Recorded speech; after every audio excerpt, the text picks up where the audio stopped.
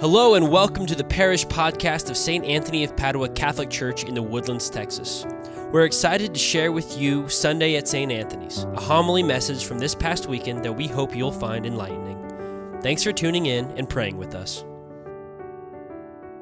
Jesus began speaking in the synagogue saying, "Today this scripture passage is fulfilled in your hearing." And all spoke highly of him and were amazed at the gracious words that came from his mouth. They also asked, "Isn't this the son of Joseph?" He said to them, "Surely you will quote to me this proverb, 'Physician, cure yourself,' and say, 'Do here in your native place the things that we heard were done in Capernaum.'" And he said, "Amen, I say to you, no prophet is accepted in his own native place.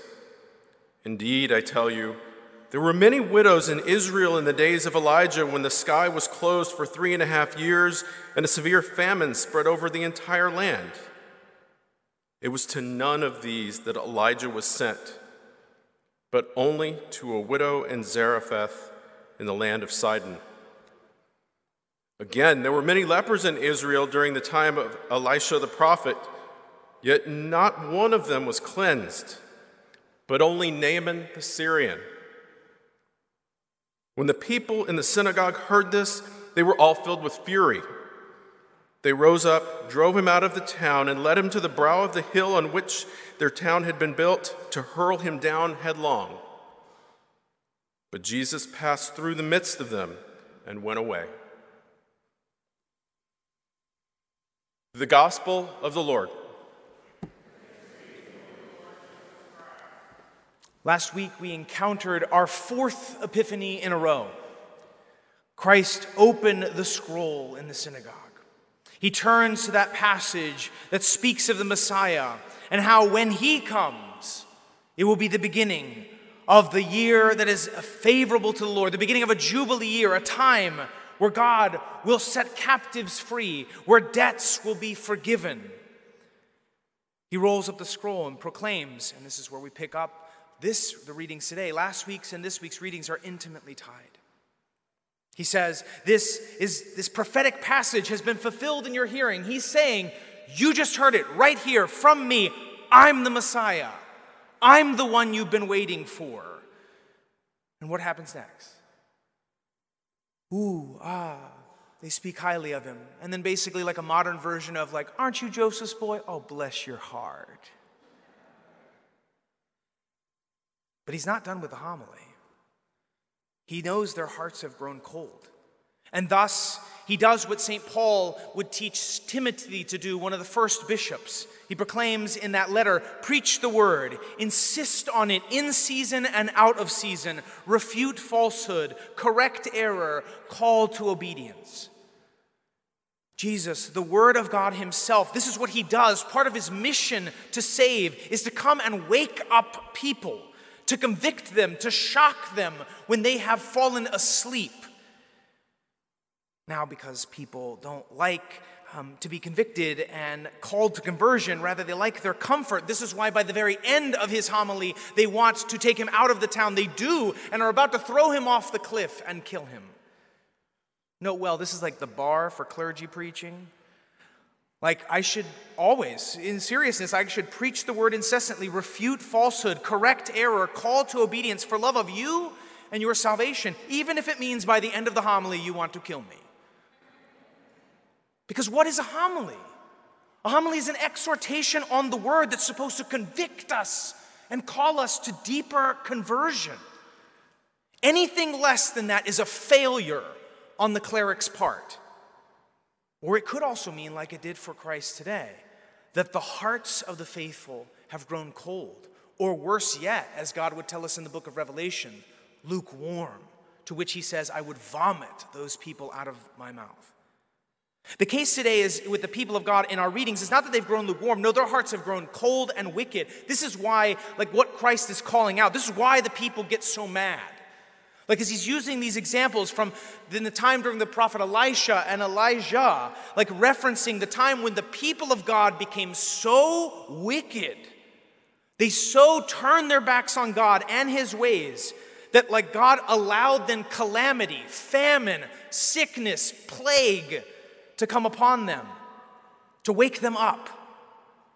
And thus, but as well, his blessing was sent to non-chosen people, to Gentiles. They received God's blessing because they were striving to follow God. This is recounting this, basically saying, you are wicked, is what he's recounting. And this is why the fury, rage rises up within them and why they want to kill him. Again, the wicked never like being called out or convicted. Now today, while we're in ordinary time, the church, again, with these two sets of Sunday readings together, is calling us to think of like whose we are, and as well, like remembering whose we are, where's our heart?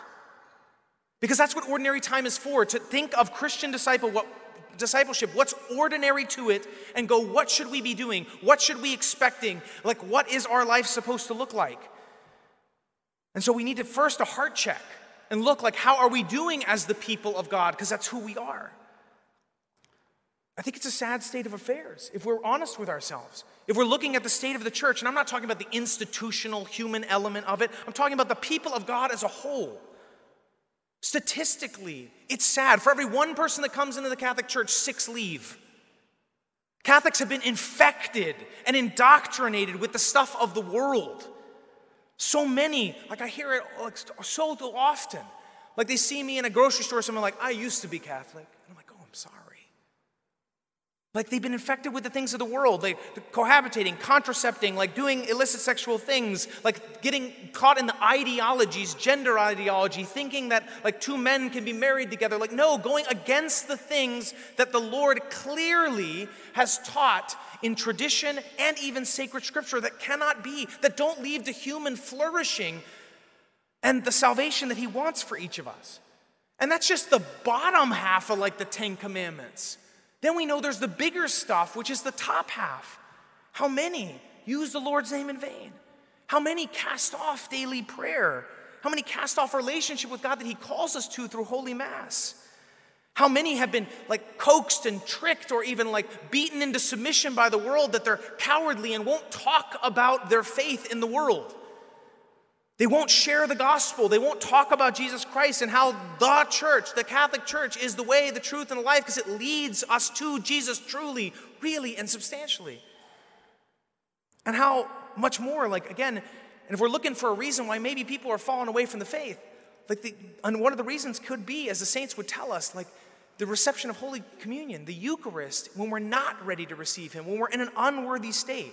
The saints warn against that so much. Besides St. Paul, which we reflected upon in the scriptures, he speaks of it, like, and how it leads to, like, again, a damnation, and it leads to a deadening of the heart. The saints will say, where God took our stony hearts and made them fleshly hearts, when we do that, it makes our hearts stone again.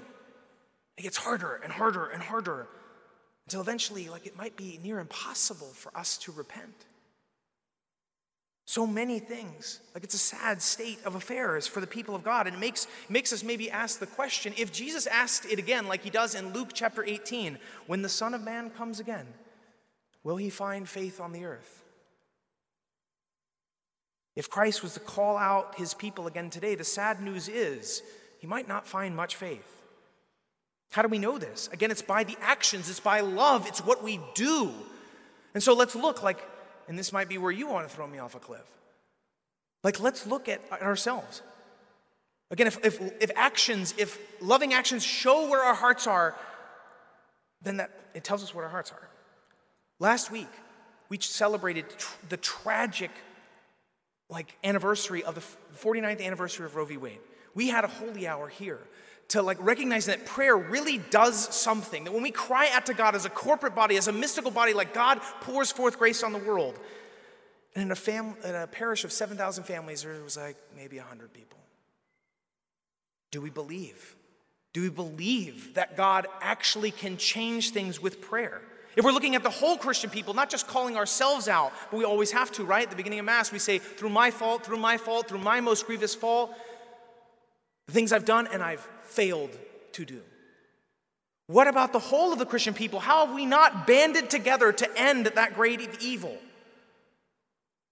In just the United States alone, 62 million babies have been aborted. 3,000 are surgically killed every day. And that's not even counting chemical abortions, which doctors estimate that's probably about 14 million a year, which means since 1965, 778 million babies have been killed just in the United States. Worldwide, 125,000 a day. That's 2 babies every second. That means while we come here to offer, to strive, to enter into the perfect holy sacrifice, as we do enter into it, not just strive, we do, like in that short time here, 7,200 babies will be killed. How could God's people, the ones he's chosen as his own, to eradicate evils, to preach the gospel, to reorder the world according to his ways, how could they let it happen? Lukewarmness. We've let our hearts grow cold. And calling a spade, like we have to call this out. Now, good things do exist. Project Rachel exists that helps pregnant mothers. Project Gabriel exists, which helps pregnant mothers. Project Rachel exists to help mothers who have been tricked and pressured into abortion, and now they suffer with psychological and spiritual consequences. So too, we even have great thing in the Woodlands. We have a Catholic pregnancy center called Loving Choice that's even sponsored and owned by some of our own parishioners. This is great. And if ever you know of somebody who is thinking of abortion, please send them to Loving Choice so they can help them and care for them and journey with them. Still, the fact is, we as a people, how have we not bonded together to eradicate that evil of abortion? The greatest evil, the greatest, greater than any Holocaust that man has ever seen. Today, Jesus calls us to wake up, not just in that area, but in all areas, to wake up and remember who we are and what we're called to be. Let us be like the people who last week in our first reading, who when they heard the word of God, when they heard the law, the ways of God prophesied, spoken, proclaimed, they wept in repentance. But also too, looking forward to this Sunday, knowing the Psalms, the people who would have known them, knew that when God called somebody out, when he calls us out on our wickedness, it's the beginnings of salvation.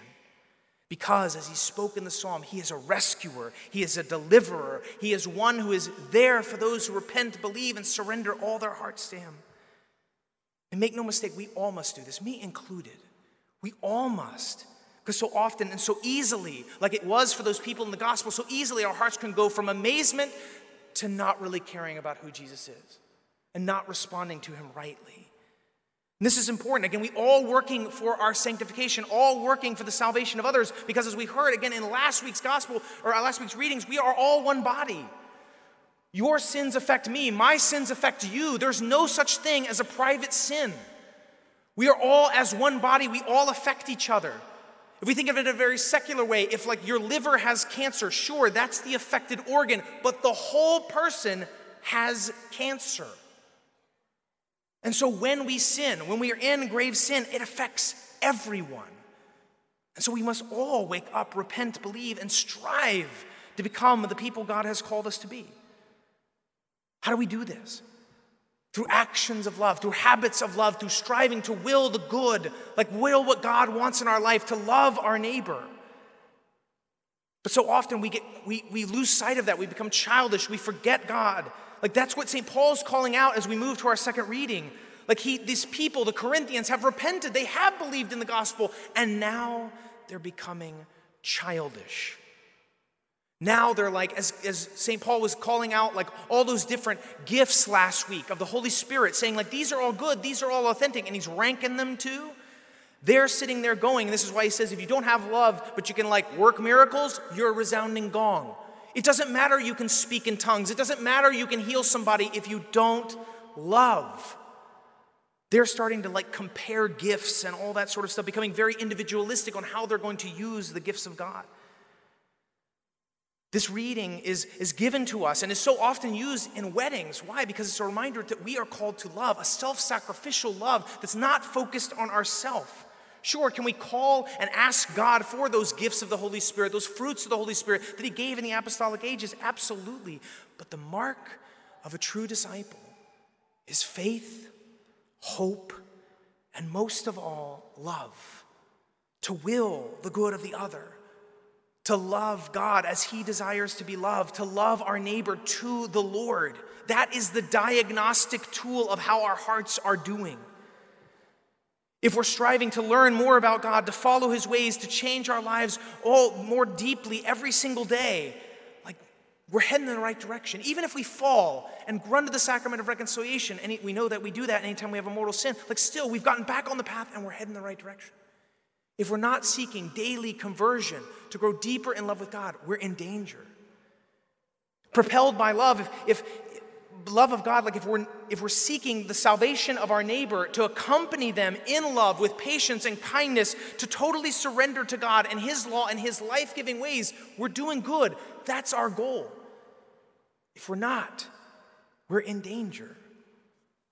Today, in ordinary time, we're reminded to call upon the Lord, to set our hearts into flame, to become who we're called to be. Little Jeremiahs.